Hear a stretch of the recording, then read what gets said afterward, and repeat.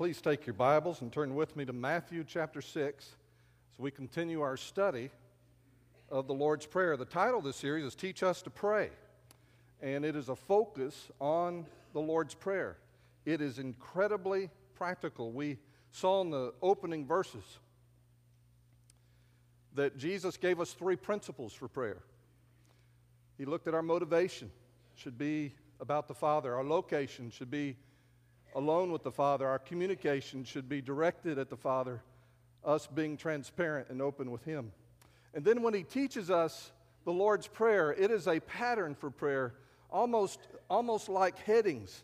And He says, I want you to pray in this manner, in this way, and take each of these areas and let it be a focus in your prayer life. And so last week we looked at the opening phrases, Our Father who art in heaven. The old King James used to say, and when you look at that, and it's followed with the phrase, hallowed be thy name, we saw almost immediately that Jesus was almost continuing the thought that He'd already given us. The place where we begin in prayer is a relationship in the context of a child with his Father. That you and I are to approach Him as Father, call on Him as Father. And I really can't go past that point until that is a reality in my heart, my soul. The first petition, the first request, hallowed be thy name, we saw was a cry that God would take His name and sanctify it on planet Earth. That the whole world would know Him as we know Him. That as you and I encounter Him and experience Him, our first desire should be that everyone would know Him like that, and to ask God to work in our time, in our place, in our generation, in such a way that all the world would say, look at that, look at God, look at who He is. But today we come to this verse 10 of Matthew chapter 6. And the Bible says this, your kingdom come, your will be done on earth as it is in heaven. Let's pray. Father,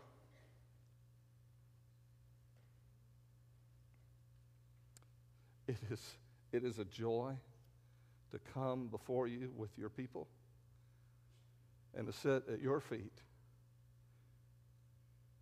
and let You teach us how to pray.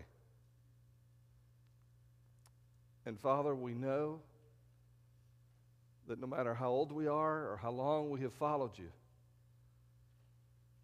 that there's more, much more, to know, to learn about our walk with You. But Father, I think I join a lot of people here this morning in saying that we want to know You and Your heart and how to pray as much as we can on this side of heaven. And so we welcome You here. And I ask You through Your Spirit to be our teacher and our guide. In the name of Jesus we pray. Amen. You know, children hear us pray at home or at church or in the Sunday school class, and it's cute when they try to follow along and do what we do. A 3-year-old named Reese said, hearing the Lord's Prayer, Our Father who does art in heaven, hallowed is His name. They don't quite hear it. I have that problem. There are a lot of lines to hymns that when I finally read them, it was added a totally different meaning for me than what I had been singing. One particular 4-year-old prayed, and forgive us our trash baskets as we forgive those who put trash in our baskets. That was insightful. One mother wrote that she'd been teaching her 3-year-old daughter to pray the Lord's Prayer at night before she went to bed. And so line by line, she was teaching her, and she would stay the line, and the child would repeat it after her until one night she was at a place where she was prepared to say it herself. And so she went solo. And the mother said she listened with pride as her daughter carefully enunciated each line of the Lord's Prayer, right up to the end when she said, lead us not into temptation, but deliver us from email. Amen. Another mom invited some people to dinner, and she had all these guests around the table, and her 6-year-old daughter was there, and she thought, I'm going to call on her to pray. And so she says, sweetheart, I want you to pray the blessing. And she looked stunned, and the 6-year-old looked at her mom. She said, but Mom, I don't know what to say. And her mom said, well, just pray what you've heard me pray. And she says, okay. Dear Lord, why did I invite so many people here?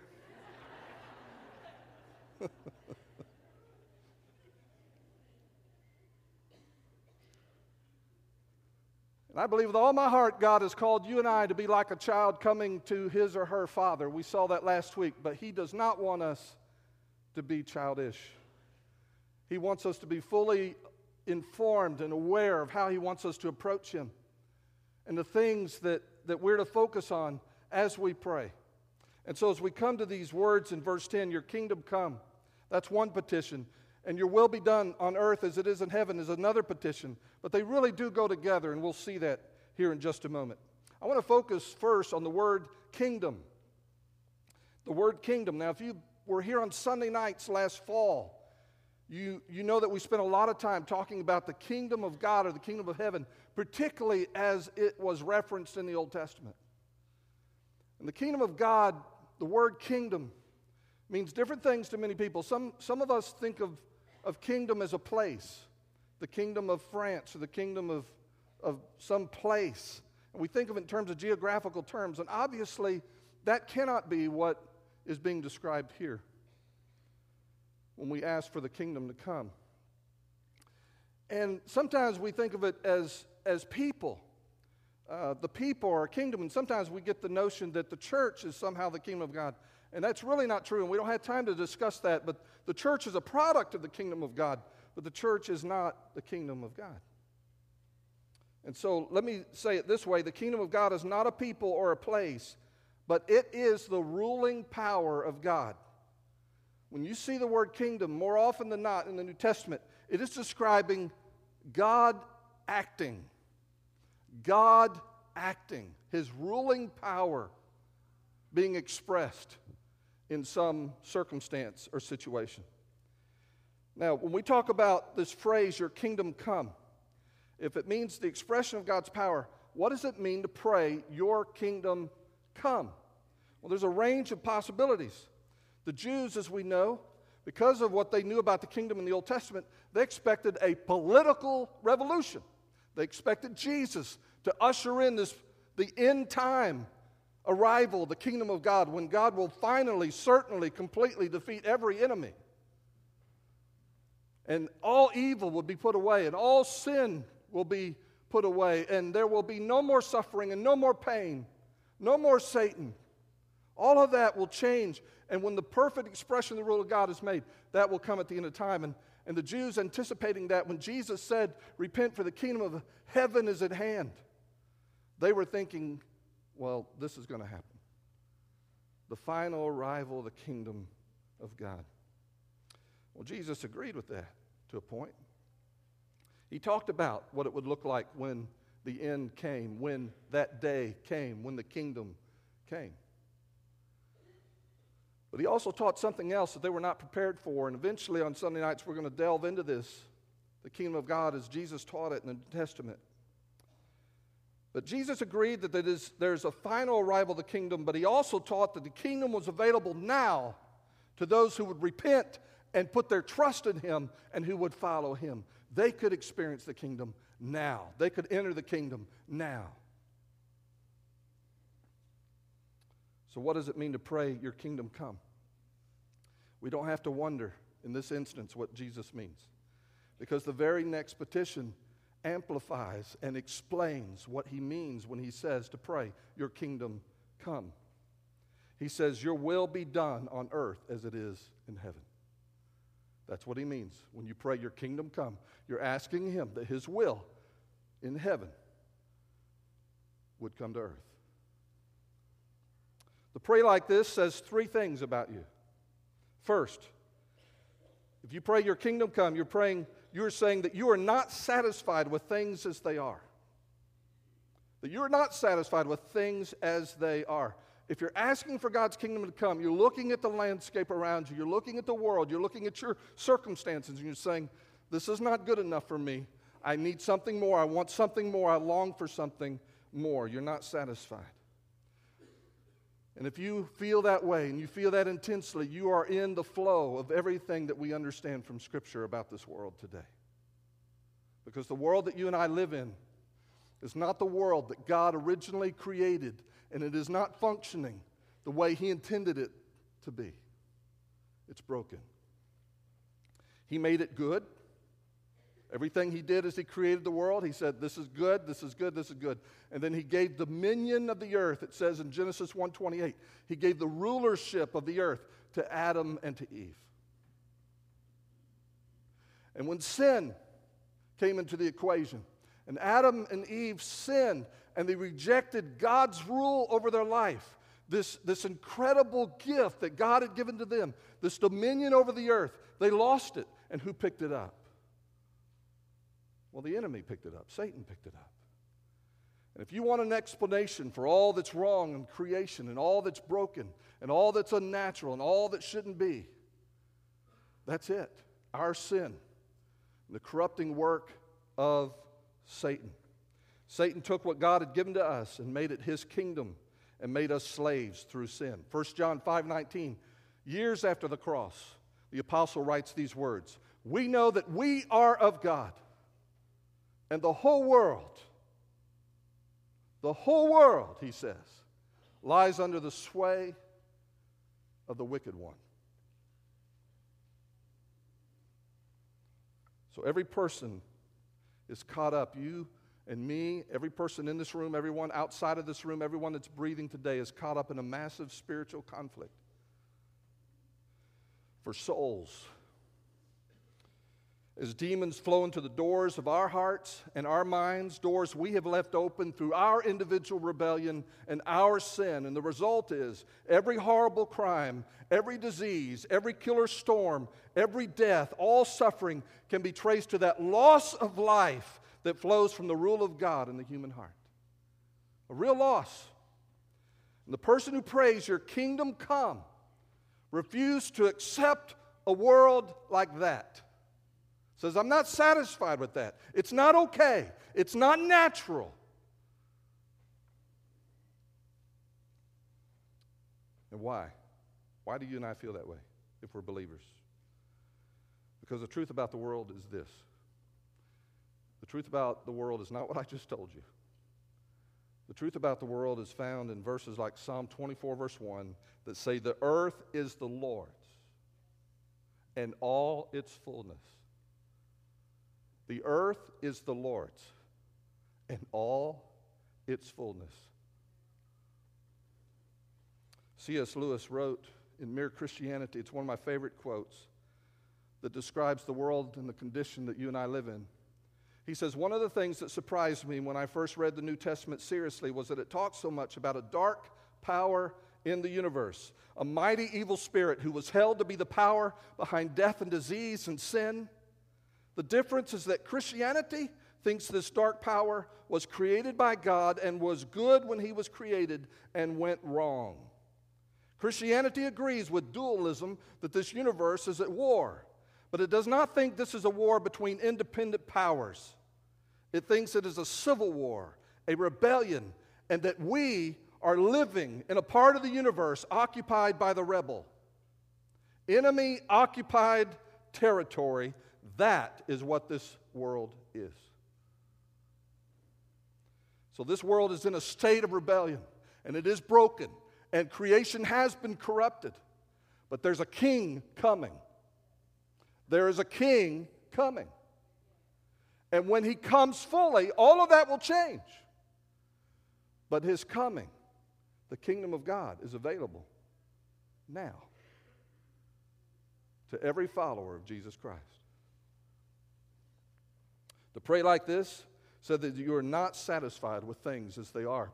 This morning, up in the balcony, I think on either entry up there in the back of the balcony and down front on either end of the front pew, we have prepared for you a 21-day prayer guide. And I want you to take one if you'll use it.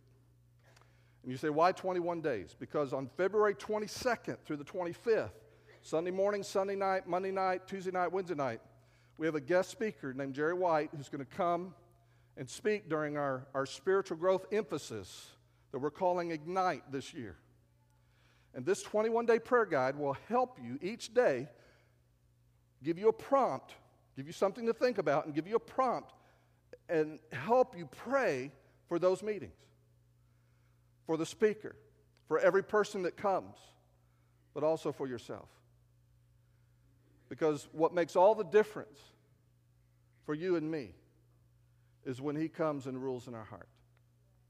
And we want to prepare our heart for the King. And we want to go to the next step, whatever it is, for us as individuals and as a congregation. So I want to encourage you to take one of these this morning before you go. We've got 500 of them.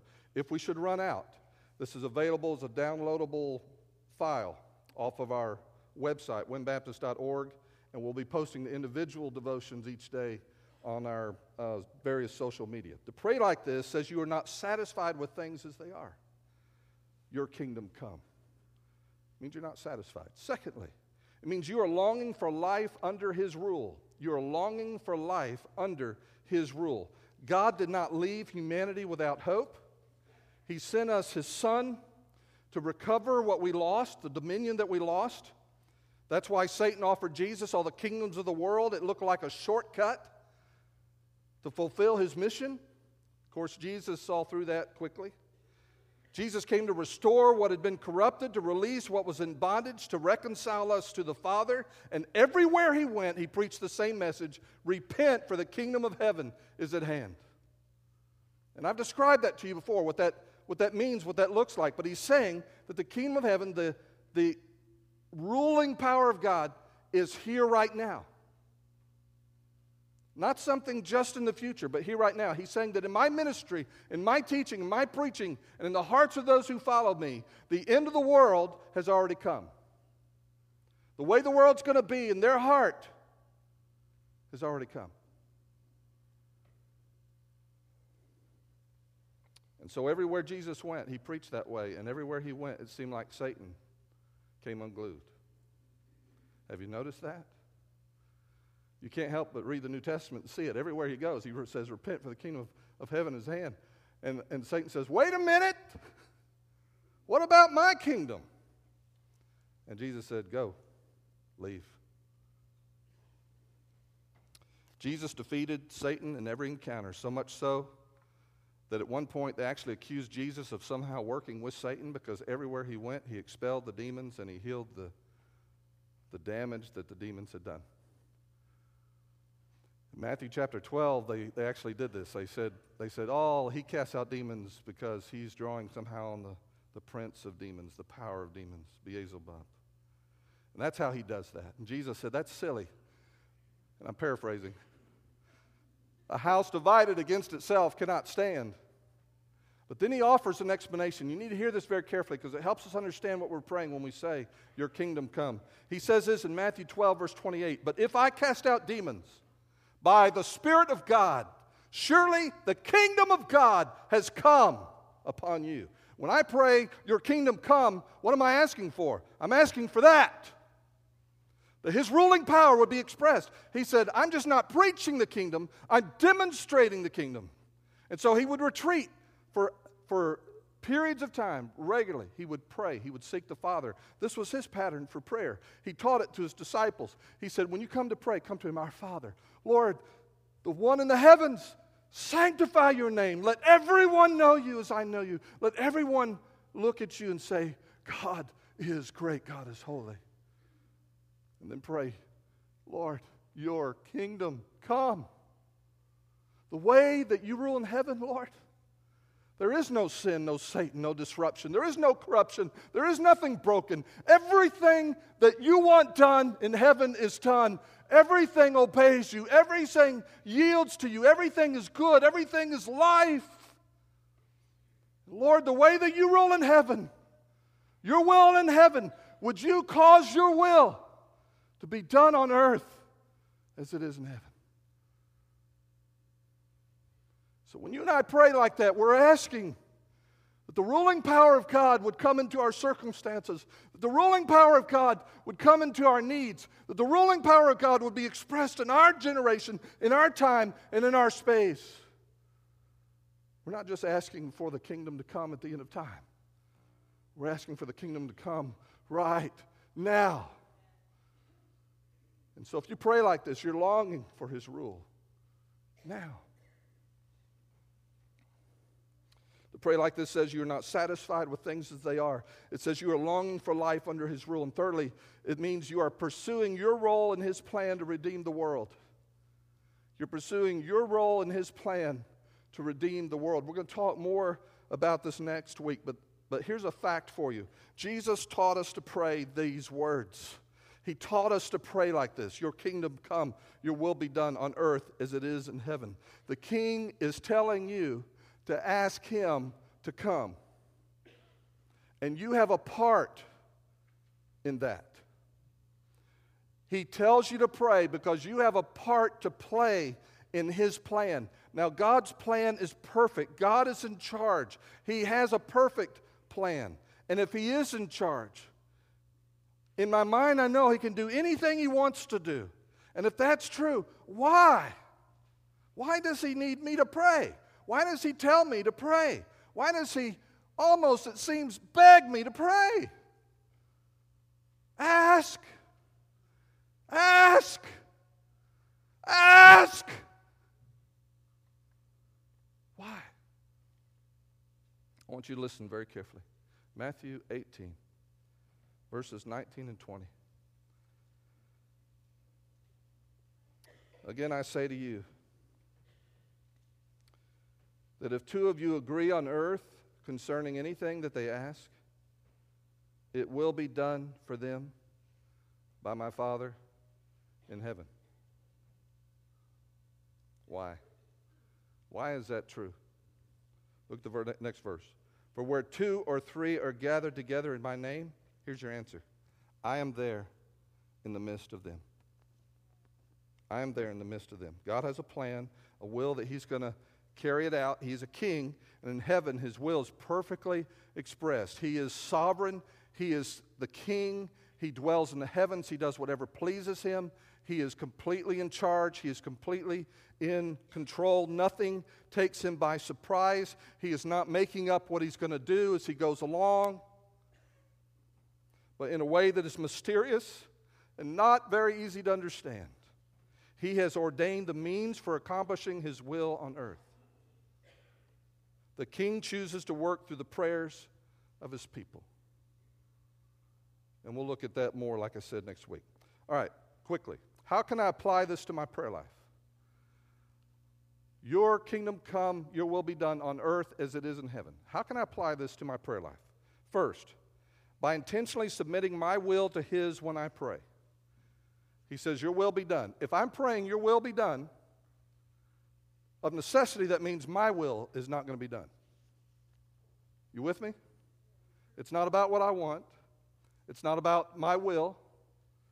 And Jesus illustrates this for us in the Garden of Gethsemane in Luke 22:42. You remember He prays, Father, if it is your will, take this cup away from me. Nevertheless, not my will, but yours be done. And so what is happening is even the Lord Jesus, who comes as an ordinary human being, He is God in the flesh, He is God with us, but He lives His life as an ordinary human being. He goes into the Garden of Gethsemane essentially with two wills. Lord, if it's possible, if it's your will, take this cup from me. Nevertheless, not my will, not my will, not my will, but yours be done. And you see that in the heart of the Son. And He's the one that's teaching us to pray like this. Your will be done. So of necessity, if I'm going to pray like this, I've got to come already with my mind made up that what I'm praying about and what I want to pray about and what I'm seeking is the will of God. Number two, how can I apply this to my prayer life? By expecting Him to guide me when I pray. To guide me when I pray. If I pray, your kingdom come, your will be done on earth as it is in heaven. I don't know what's going on in heaven. I need him to teach me. I need him to guide me. I need him to show me. To expect him to guide me when I pray. Because what I'm asking him to do is to take what's happening in heaven, what God is doing in heaven, his will in heaven. I'm asking him to bring that to earth. John Stott said, Jesus bids us pray that life on earth may come to approximate more nearly to life in heaven. That's what I'm praying. That this thing I'm praying about, this thing that I'm bringing to the Father would be more like heaven than it is like earth. Now there's one simple goal when I ask him to guide me to pray. One goal. And that's this, praying for what he wants. Praying for what he wants. In 1 John 5:14 through 15, now this is the confidence that we have in him, that if we ask anything according to his will, he hears us. And if we know that he hears us, whatever we ask, we know that we have the petitions that we have asked of him. And so my goal when I pray is not to think up, again, we'll talk more about this next week, but most of the time we think of this. Here I am, and then I pray, and it gets to God, and then he does something, and he's waiting on me to kind of figure out what to do. And that's really not a true picture. The picture is God is taking the initiative. He has a plan. He has a will, and my assignment is to ask that the will of the Father would be done in my life and in those that I'm praying for. And so in guidance, I'm praying for what he wants. How do you want me to pray, Lord? How do you want me to pray about this situation? How do you want me to pray for this person? What is your desire? What is your will for them? Now, he gives us two powerful resources to pray like this. First, he gives us his word. He gives us his word. In John 15, verse 7, Jesus said, if you abide in me and my words abide in you, he says, you will ask what you desire and it shall be done for you. Now notice the conditions before I can ask what I want. Before I can ask what I want, what's on my heart, what I desire, before I can ask it, he says, if you abide in me. This is a person who's all about Jesus. This is a person who's made his home in Jesus. He has immersed himself in Jesus. He is walking with Jesus.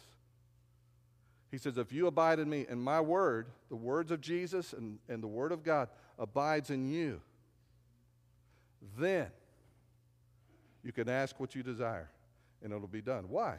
Because what's happening is God has a heartbeat for what he wants to accomplish and you have a heart.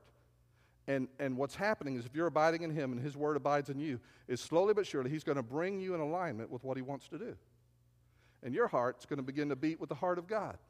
And at that moment, you can ask. And he gives us his word for that. And we'll talk more about this later, but you can look for promises in the word of God. You have to be careful with it, make sure you're asking the right thing. But what God promises, he does.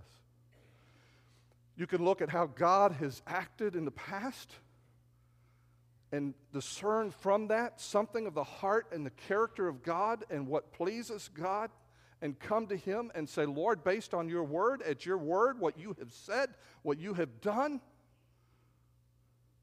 I'm asking you to do this. And there is a way to pray the word of God that makes the word of God your greatest resource in knowing the will of God. If we ask anything according to his will, he hears us. There's a second resource, his Spirit.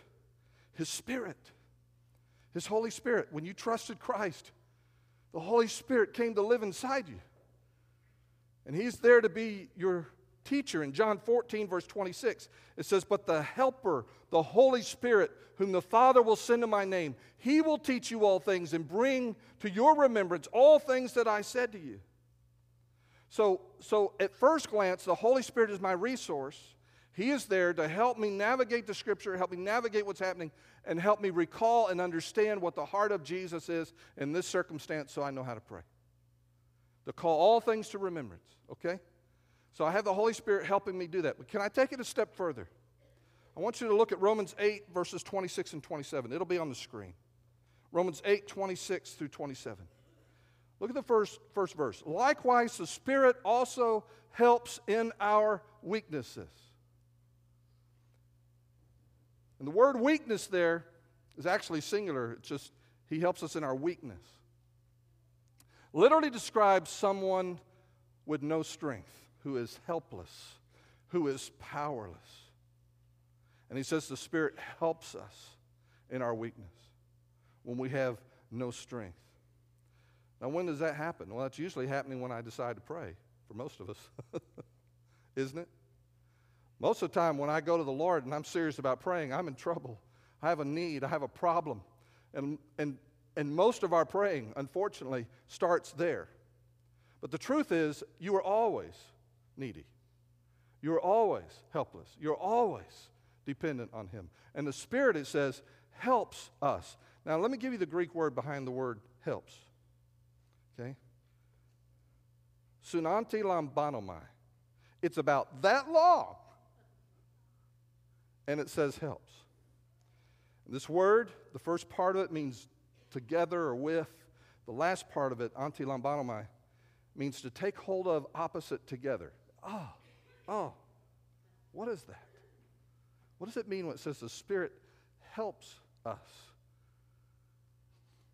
We had to move a couple times over the last 2 years. We moved in the mission house, we moved our stuff in storage, we built a house, we moved our stuff out of storage into the house, and we've had to move some things since then. And over the years, as we have moved, I can't move everything by myself. There was a time I could put everything in the trunk of my car. That was a really long time ago. And I was just by myself. But now we have these things, and I remember, we don't have it anymore, but we used to have this sleeper sofa. Y'all remember that sleeper sofa? Oh, that dude was heavy. Now, I could I can do this. I get down, get under the sleeper sofa, and I could lift one end of it. But we're not going anywhere. I mean, that's it. I can't lift it by myself. I need someone to get on the opposite end and to lift the other end up. That's what helps means. In my first pastorate, we had a lot of logging that went on in North Mississippi, and there were a couple of guys that logged the old-fashioned way. They would have horses that would drag the logs out of the woods. And they used something like this. This belonged to Gail's grandfather.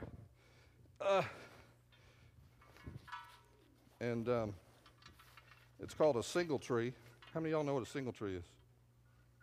This is really dangerous for a guy that had nothing to do with a farm growing up. Talk about a single tree. And y'all can tell me better afterwards, but I'm going to talk about it for just a moment, okay? If I'm steering the animal, this is the thing that attaches to the load. This part of it goes back to the load. If I've got one horse or one animal in front of me, this thing has reins that go up to either side of that animal. One that goes up the left side, one that goes up the right side, and it's right here. And the purpose of that is to distribute the load so that the animal's not going, just pulling on the right side to pull the load, or just pulling on the left side. But he can pull the load with the weight equally distributed on either side. If I add another animal to it, I add another one of these behind the animal, and I put one of these to control those two things so that the weight gets distributed all the way through. It's a single tree. By myself, when I pray, I don't have what it takes to do this. I don't. When the Holy Spirit helps me, everything changes. When He comes alongside and He climbs into the yoke with me, that's what this verse is describing, is that He comes in with me. Now that tells me right away that the kind of praying that's described here in Romans 8 requires me and the Holy Spirit. What God wants to accomplish, He intends to accomplish using me and the Holy Spirit. Not just the Holy Spirit and leaving me out, but both of us together. The Spirit does not replace us. He helps us. Now why or how? Look at the next verse. There's my part. I can't do it alone. There's the Holy Spirit's part. What is his part? What is he doing? For we do not know what we should pray for as we ought, but the Spirit himself makes intercession for us or on our behalf with groanings which cannot be uttered. Now he who searches the hearts knows what the mind of the Spirit is, because he makes intercession for the saints. How? According to the will of God. There it is. According to the will of God. That's the missing link. There are times when I will understand what God wants to do, and I can come before him and say, Lord, based on your word, based on what you have shown me, Lord, I'm asking you to enter into this circumstances and this situation to do this. And I'm asking this according to your will. There are other times I don't have a clue. Should I not pray? Should I give up? Should I just sit back and say, God, you got this? He says there are those moments, all your praying is this way. Those moments when you come to him, the Holy Spirit, he's your helper. He is to be there for you all, that Jesus would be if he were there in person. He comes with you, and you pray, and the Holy Spirit helps you. He doesn't replace you. He helps you according to the will of the Father. And then thirdly, how can I apply this to my prayer life? By submitting my will, by expecting him to guide me. Then number 3, by trusting that my Father and King will answer when I call. It is the Father's heart to answer your prayer. He would not tell you to pray, your kingdom come, if he did not intend to answer the cry of his child who's praying, your kingdom come. We used to joke in college. You know, in the old days, we used to have to remember phone numbers. Remember that? And those of us who are old enough, we had this amazing capacity to remember phone numbers. What's our phone number? Just say, and we just rattle it off, phone numbers. And now I can tell you my wife's phone number. Why is that? Because I say, Siri, call Gail. You know, I punch one number, or I just tap her name or something, and it dials her number. I don't have to remember her number. And so we used to talk about God's phone number. God's phone number is Jeremiah 33:3. And it expresses the heart of God when you pray. He says, call to me, and I will answer you. Call to me, and I will answer you and show you great and mighty things which you do not know. That is a Father's heart. That's a Father's heart. The Father is calling you to call on him. He promises to answer you. In Romans 8:32, he says, he who did not spare his own son, but delivered him up for us all, how shall he not with him also freely give us all things? He gave you Jesus, child of God. And he says, call on me. Call on me. If you're here today and you don't know Christ, one of the questions you might have is, does God hear the prayers of a person who doesn't know Christ? And I can tell you that in the sense that God knows everything, of course he does. He hears that person pray. I believe in Acts 10, he heard the prayer of Cornelius, and he answered Cornelius' prayer by sending a messenger with the gospel to share with him how a person could be saved. You see, the greatest need of your life right now is not for a job or to heal your marriage or to take care of some financial need in your life. The greatest need you have right now, if you don't know Christ, the thing the Father's most ready to give to you is the redemption, the forgiveness, the new life that is yours in Jesus Christ. And he is ready to give that to you right now. And the prayer that you pray for that is not a magic formula, but it is a heart cry that says, Father, I am sorry for what I've done. I've lived my life without you. I'm turning, Lord, from this life without you. And all I've done is mess it up. And I'm asking you to forgive me for my sins. I'm asking you to change me on the inside. And because you sent your Son to die for my sins, I know I can be forgiven. And I thank you for providing salvation for me in Jesus. And so, Lord, right now I'm trusting you to save me, to take my life, to change me from the inside out. That's the kind of prayer that God wants to answer in your life right now if you don't know Him. And so in just a moment, we're going to stand and sing, and I'm going to ask you to come. And I'm going to ask you to pray with the pastors that will be down front.